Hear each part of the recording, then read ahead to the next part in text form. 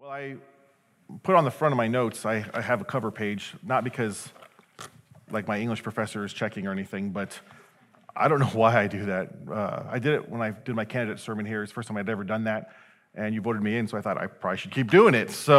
But my cover page says Easter 2021. Obviously, we celebrated Easter last week. It was Resurrection Sunday, but I kind of view this as a part 3 in the series. It's not really a series, but 2 weeks ago was Palm Sunday, and we talked about preparing your heart for the celebration. We were in 21 days of prayer. We opened the sanctuary up in the morning leading up to that time, and the charge was to prepare your heart for what God's going to do. And we had a great Easter celebration.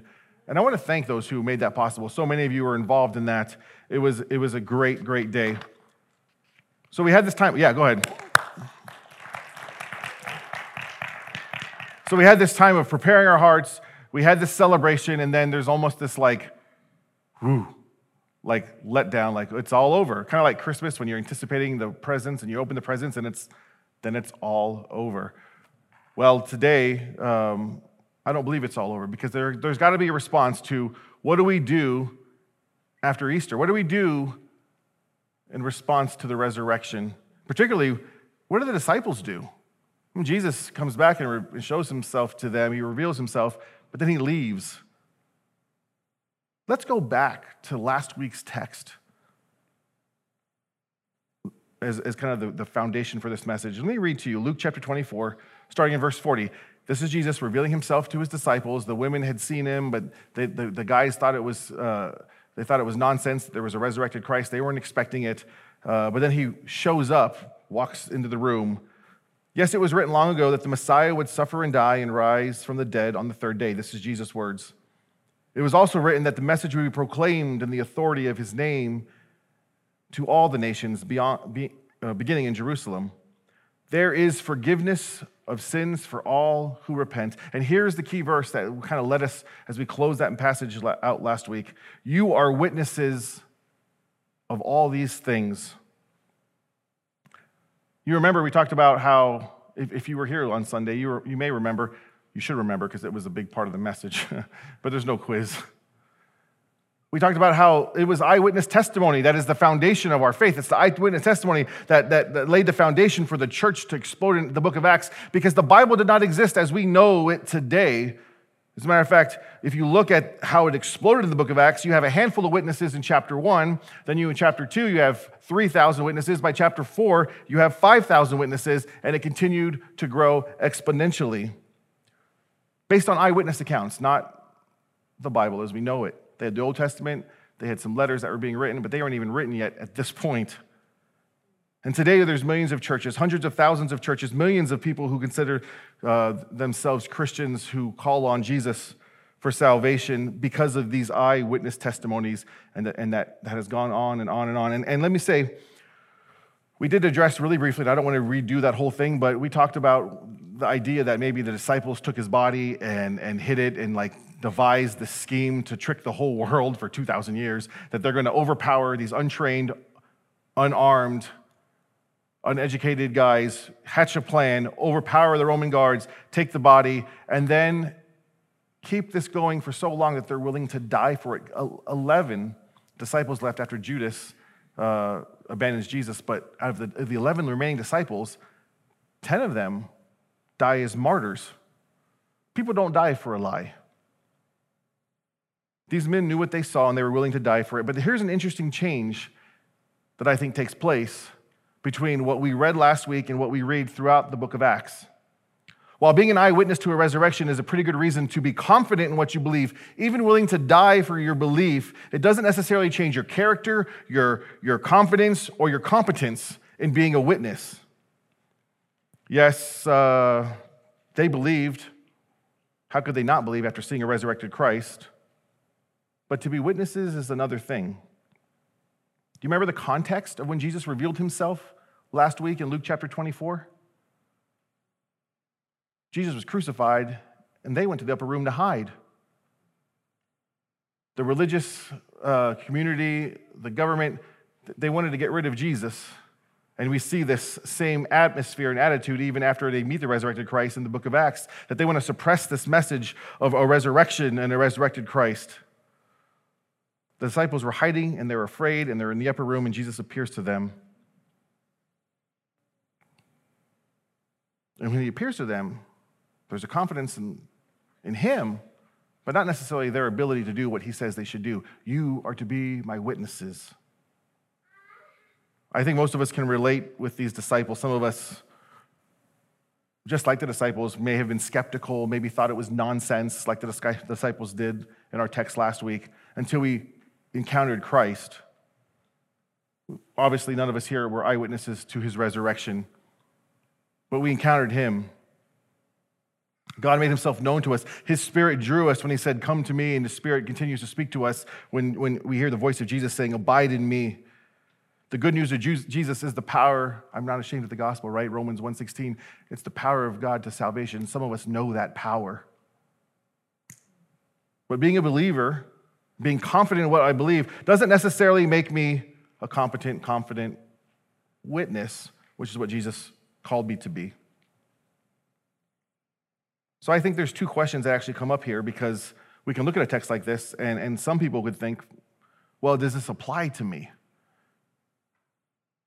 Jesus was talking to his disciples in the upper room. That's a very specific thing. Is this prescriptive or just descriptive? This is just describing what Jesus did when he had a conversation with his disciples, that they would be his witnesses. And after all, they are the apostles. That you have to be an eyewitness to be an apostle. They were the apostles who the church was built with their efforts. They were at their beginning giving leadership. So does this call to be a witness really apply to me? Because I know that I don't necessarily feel competent or confident in doing it. And if it doesn't apply to me, then I'm off the hook. Woo! So that's the first question. The second question is, if it does apply to me, and I know some of you are like already ahead of me going, I know he's going to say it applies to us. Let me get there, okay? Let me work my sermon. If it does apply to us, then how do I go about it? In my weakness, feeling not competent or confident. Especially in the world that we live in today. Like maybe when I was a kid in the 90s, I know I was a kid in the 90s. Everyone make your comments. I was a kid in the 90s, whether you're old or young. Some of you are like, wow, he's a kid. Some of you are like, oh, he's old. Wherever you sit, I was a kid in the 90s, okay? And it was the best.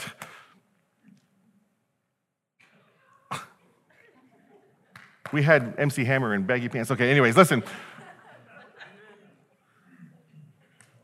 Can't touch this. I couldn't. I had to. Listen, I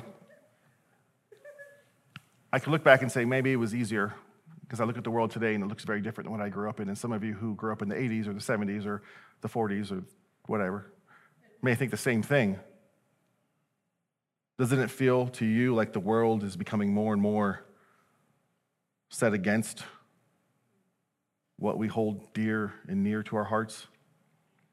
I mean, the message of Jesus is offensive. It doesn't matter that the message of Jesus is God takes the initiative out of God's love, that he shows grace, that it's not about what I do to earn it. It's not about what I have to do to perform for whatever reward exists, which is most of the religions of the world. This is God takes the initiative. God does the work. It's a beautiful message of grace and love, and yet we are criticized for being exclusive because Jesus says there's no way to the Father but by me.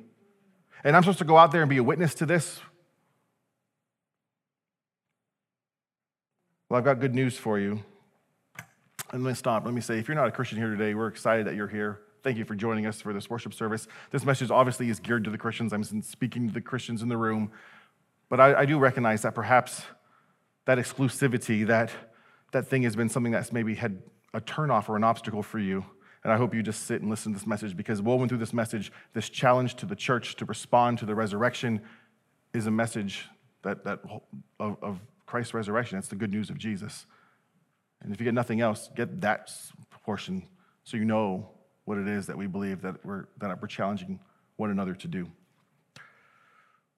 I got good news and bad news. The bad news is that, it's not easy. I got to do another little caveat. I understand that sometimes Christians are offensive and we're unloving and we are judgmental, and that's our fault. We could own that. But if you take the gospel message and take our personality and our grumpiness and whatever we are, that does a disservice to the witness of Christ. If we take the gospel message as is and place it on a piece of paper with no tone or no personality, it's still offensive because it is exclusive. And that's the good news. It was offensive in the first century. Do you realize what it was like for a first century Christian to say, hey, I got to tell you about Jesus. He died a criminal's death for you. If someone came up to you and said somebody died a criminal's death, was executed at the penitentiary down the street, are you like, yeah, I'm in, I believe that? It's pretty offensive then. They faced a world that was very much opposed. Christianity, our faith, was born into obstacles.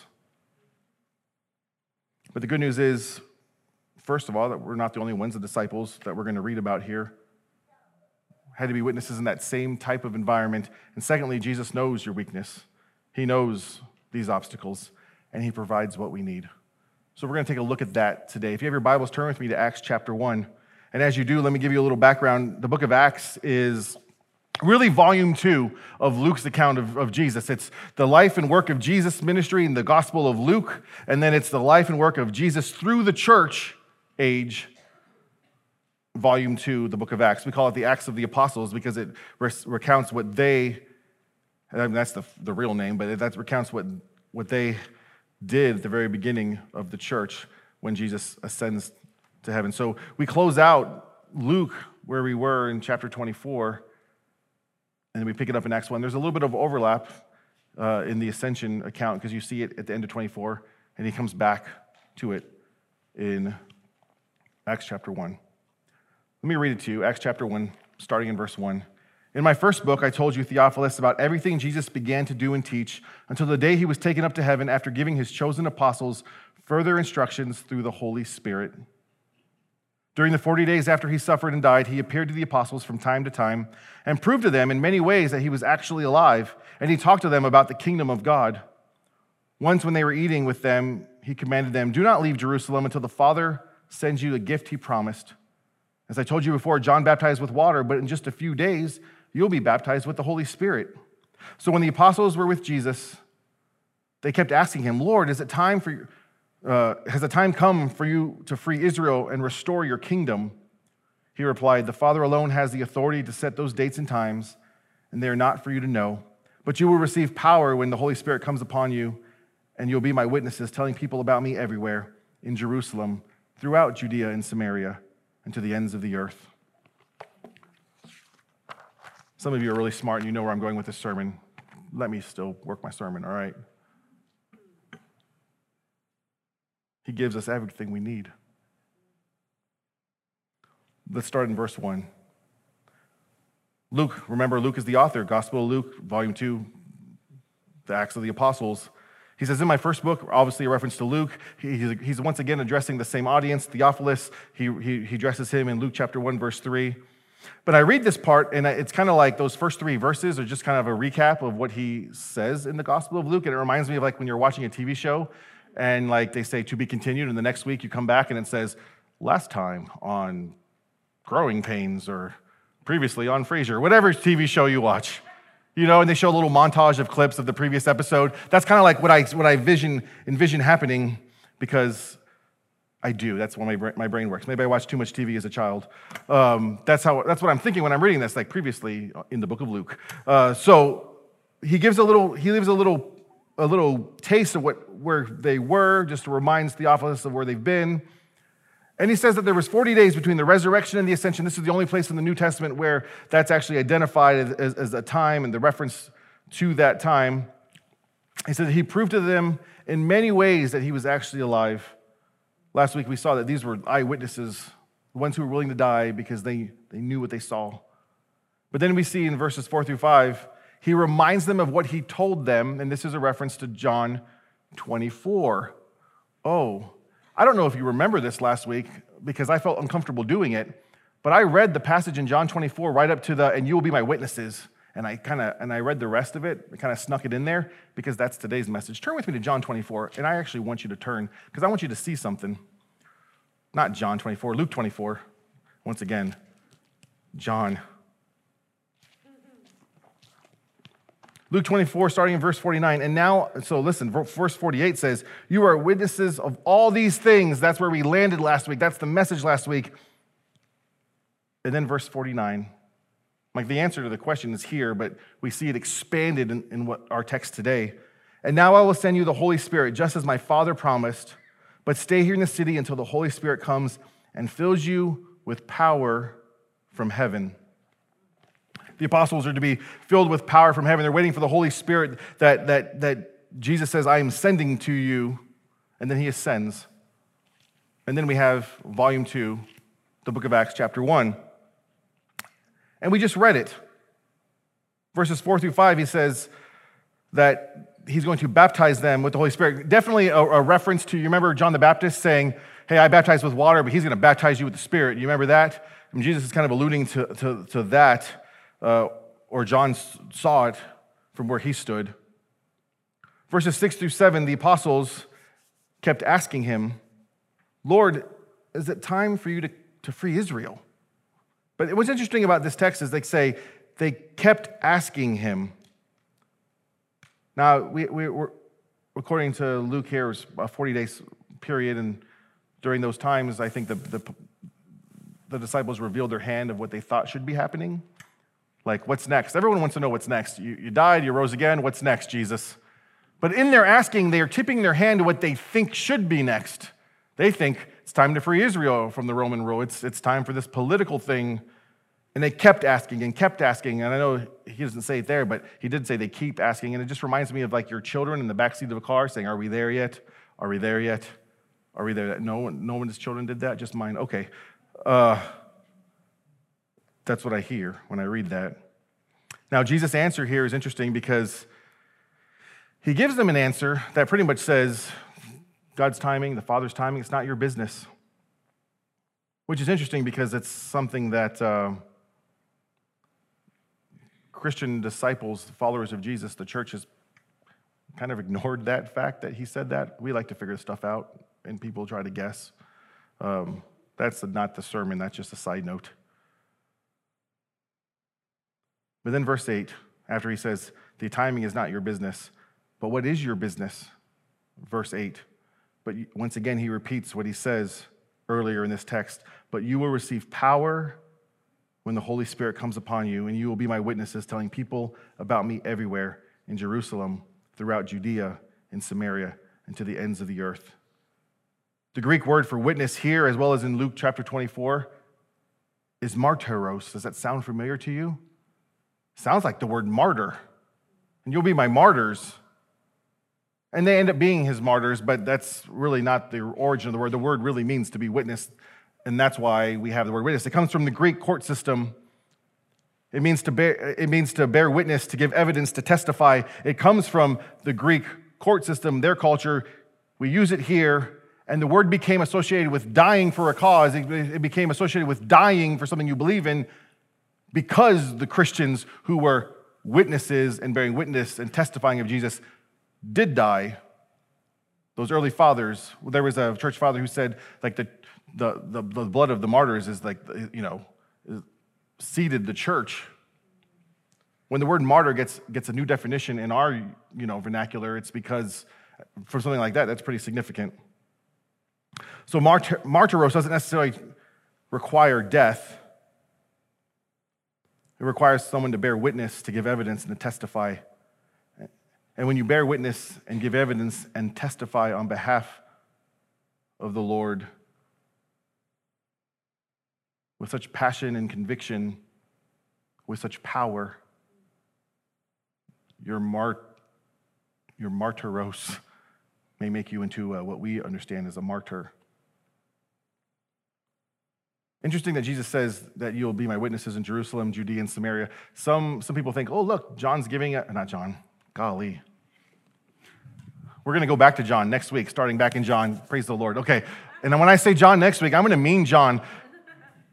Jesus, I confuse John and Jesus. That's a bad deal. Jesus says, you'll be my witnesses, but there's a lot of people who think that perhaps what we have here is a table of contents, because really it ends up being a table of contents for the book of Acts. The gospel was proclaimed by his disciples in Jerusalem, and then Judea, and then the ends of the earth. But what you have really is concentric circles saying, Jesus is saying, you're going to be my witnesses here, you're going to be my witnesses there, and you're going to be my witnesses everywhere. And that's how the book of Acts actually unfolds, because geography works that way. And they didn't have an airplane to just skip to everywhere. They had to move from where they were.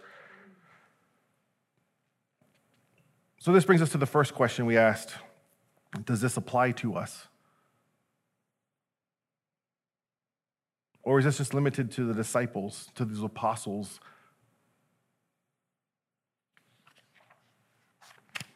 We know that the good news of Jesus spread quickly through the apostles in the first generation, but what about that second generation of Christians? The believers in the book of Acts show us that they too took on this call. Although they weren't there in the upper room with Jesus, there is the first Christian martyr. His name was Stephen. It happens in Acts chapter 7. And in Acts chapter 8, what you read about is that persecution broke out. And the apostle Paul, at this point, is just Saul, the persecutor of the church. He stands by and watches Stephen's execution. But at the very beginning of chapter 8, it says, persecution broke out, and everyone scattered, except for the apostles who stayed in Jerusalem. Chapter 8, verse 4 says, but the believers who were scattered, remember, not the apostles who stayed in Jerusalem, preached the good news about Jesus wherever they were. So these believers knew the call was not just to the disciples who became apostles, but it was for them as well. Paul gives the example and instruction. Paul wasn't there at in the upper room when Jesus appeared to his disciples. Remember, he was going to persecute the Christians, but obviously he has a major role in spreading the gospel. And then he has, in his letters, instructions to the Corinthians. 2 Corinthians chapter 6, verse 18 through 20, he says this, and all of this is a gift from God who brought us back to himself through Christ. And God has given us, and that's the us, not just us, me and my companions, the task of reconciling people to him. For God was in Christ, reconciling the world to himself, no longer counting people's sins against them. And he gave us this wonderful message of reconciliation so that we are Christ's ambassadors. God is making his appeal through us. We speak for Christ when we plead, come back to God. Paul is telling the Corinthian church that they too are ambassadors for Christ, called to share the good news. Then Paul wrote to his proteges, Timothy and Titus, and I'll just refer to Timothy here. 2 Timothy chapter 2, he writes, you've heard me teach things that have been confirmed by many reliable witnesses. Once again, that idea of these eyewitnesses. You've heard me teach these things. It's been confirmed by others. I'm teaching you. Now teach these truths to other trustworthy people who will be able to pass them on to others. He's saying, we continue to share the gospel and hand it down generation after generation of believers. When Paul talks about the body of Christ, he's not talking about the apostles, or he's not talking about just the leaders of the church. He's talking about the whole body. And he tells pastors specifically, he speaks of pastors specifically in Ephesians chapter 4, saying that their task is not to be the sole presenters of the gospel, the sole witnesses. Their task is to what? Equip the saints, equip the church, God's people, to do the work of the ministry. So yeah, martyros, the call to be a witness, is a call for all of us. Every Christian is a representative of Christ to those who are around them, no matter how big or how wide your circle of influence may be. I understand there's different seasons in life. There are people who are in care facilities who have not much of a circle other than through social media. And that's where your martyros comes in. That's where you're a witness. Do you know that the term Christian is a pejorative term, right? It means little Christ. And it was in Antioch where they first got the name because people were making fun of them for being little Christ. Look at these little Christs. And they're Christians. Bearing witness to Christ, giving evidence of his saving love towards mankind, and testifying on his behalf before the world. Unashamed of the consequences, whatever they may be, was a radical devotion to Christ. Which brings us back to the second question. Well, how do I do this? In my weakness, in my feeling of being insufficient or ineffective, or I don't have confidence to be able to do this. I don't think I have the competency to be able to do this. That brings us back to our text, chapter 8 of Acts, or chapter 1 of Acts, verse 8. How do we do this in a hostile world? How do we do this What did we read? You will receive power when the Holy Spirit comes on you. And now I'm sending the Holy Spirit just as my Father promised, but stay here in the city until the Holy Spirit fills you with power from heaven. You see, I think of the celebration that we had last week, and it was such a beautiful celebration of a resurrected Christ. But the resurrection is not just an event to celebrate. It's a message to be shared through the power of the Spirit. The resurrection is not just an event to celebrate. It's a message to be shared through the power of the Spirit. During Jesus' ministry, you know, there is no reference to the Holy Spirit being on anybody except for Jesus himself.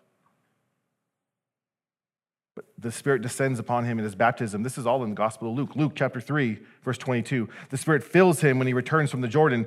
Luke chapter 4, verse 1. The Spirit led him into the wilderness, and it led him out of the wilderness. Also chapter 4. And the Spirit rests upon him when he stood up in Nazareth and preached a sermon and quotes Isaiah, "The Spirit of the Lord is upon me." Now the same Spirit who rested on Jesus in his ministry would empower the apostles to be witnesses, and it empowers us. Jesus would continue to instruct his apostles through the presence of the Holy Spirit.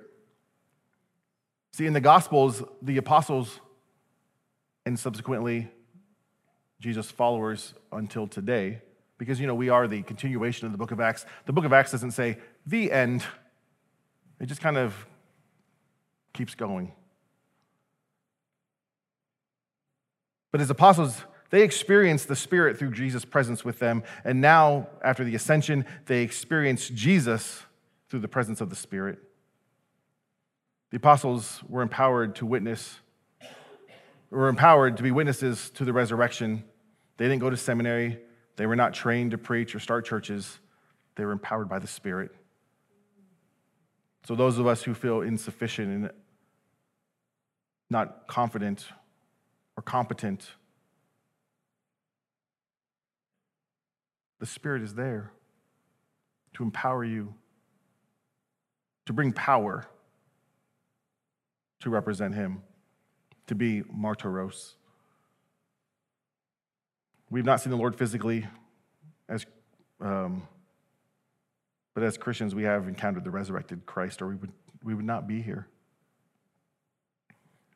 It's his Spirit who said, "Come to me," and it's his Spirit who says, "Abide in me." And we walk with the resurrected Christ through our relationship with the Spirit. The resurrection is not just an event to celebrate. It's a message to be shared through the power of the Spirit. So what do we do? Let me give you a couple takeaways here. First of all, be filled with the Spirit. Paul says in Ephesians chapter 5:18 to the church in Ephesus, be filled with the Spirit. Not because they didn't have the Spirit. They had the Spirit. They were. The moment you become a Christian, the Spirit takes residence in you.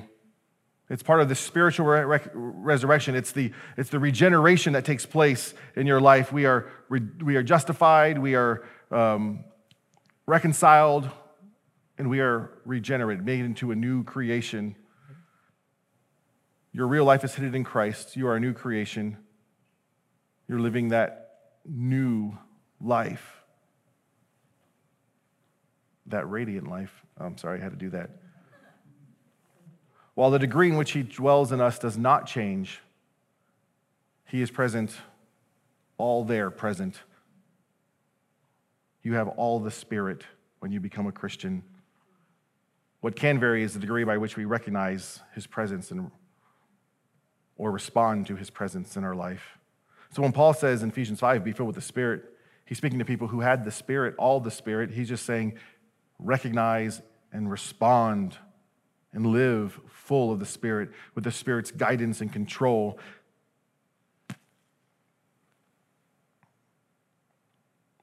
The grammar that when he says be continually filled is this is nerdy Greek stuff, present tense imperative. But essentially he's saying you should be continually being filled with the Spirit.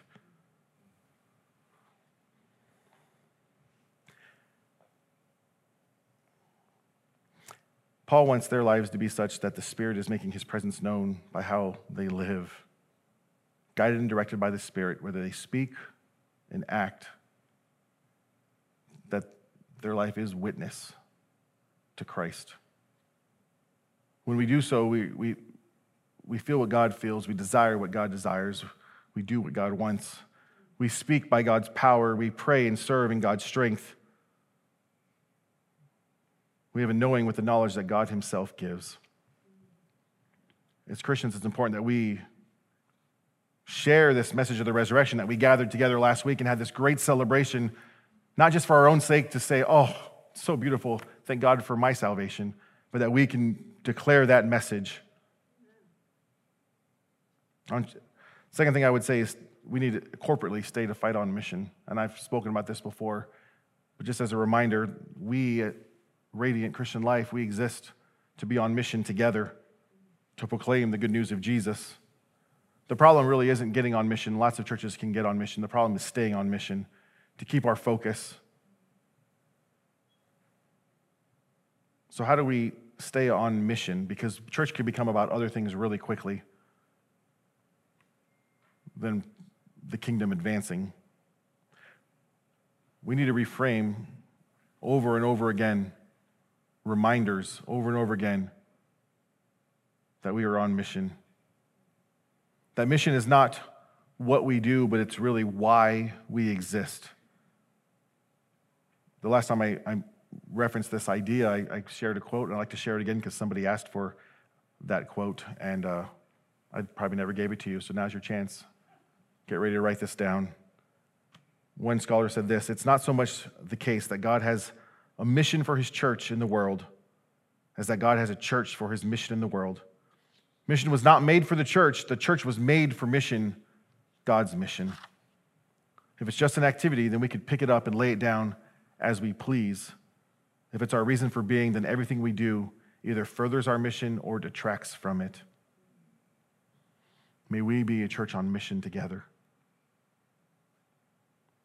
The third thing is, I would say, and I'm just going to add this because I mentioned it up front before the message about being a praying church. You may not recall this. A lot's happened since January of 2020.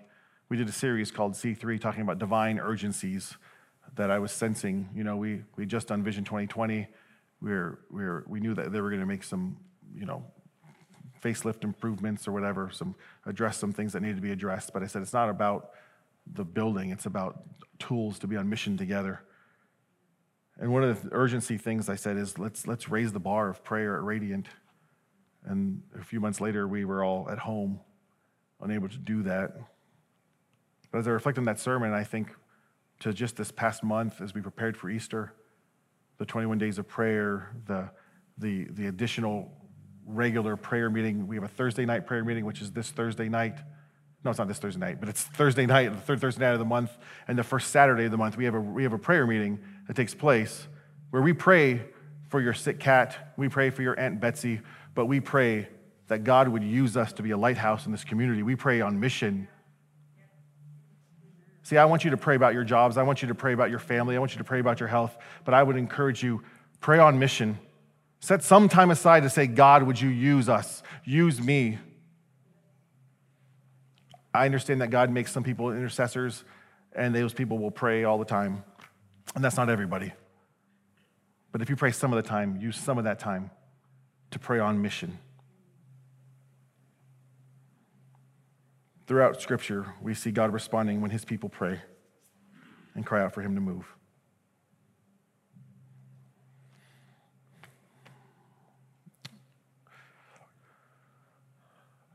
I'll close this message with a story. I can make the story really long, but I'll try not to.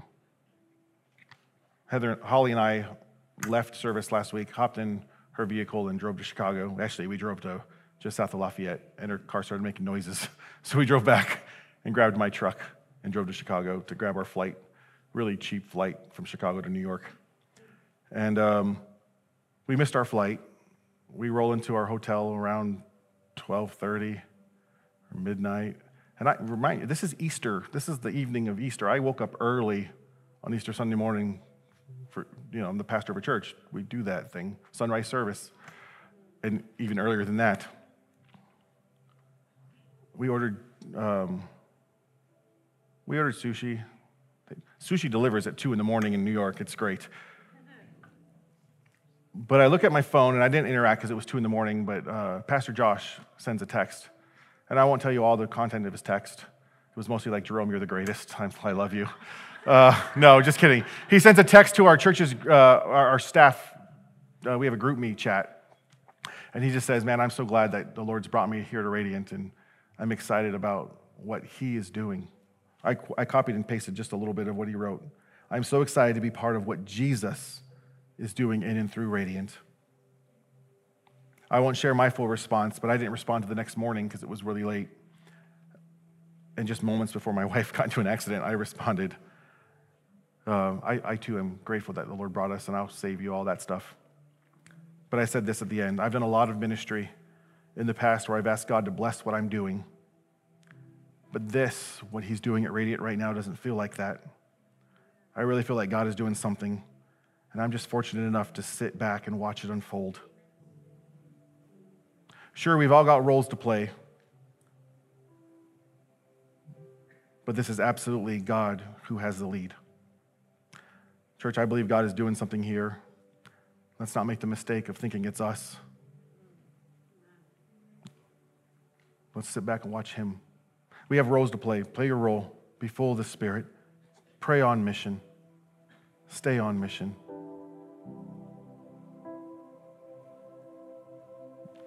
But let's gather here not for our sake, but for the sake of our neighbors and for this community, that we would be full of his word, reminded of his grace, and agents of reconciliation, as Paul says. The resurrection is not just an event that we come to celebrate. It's a message. May we be witnesses of that message. Would you pray with me? Father, we thank you for your word to us.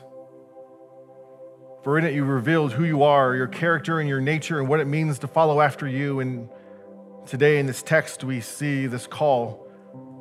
There's similar wording in the Gospels. We call it the Great Commission, particularly the Matthew account. But you did not die and rise again to reveal yourself to us, to keep it a secret. Our lives have been changed and transformed, and you are making us into your image. May we be a people empowered by your Spirit to do the thing that we weren't born to do the thing that we think we can't do, to do the thing that we think we're too weak to do, that our life would bring testimony, that our words would point to you. God, I'm convinced that even now there are those who are in this room or online that are thinking of those conversations that they've had with others.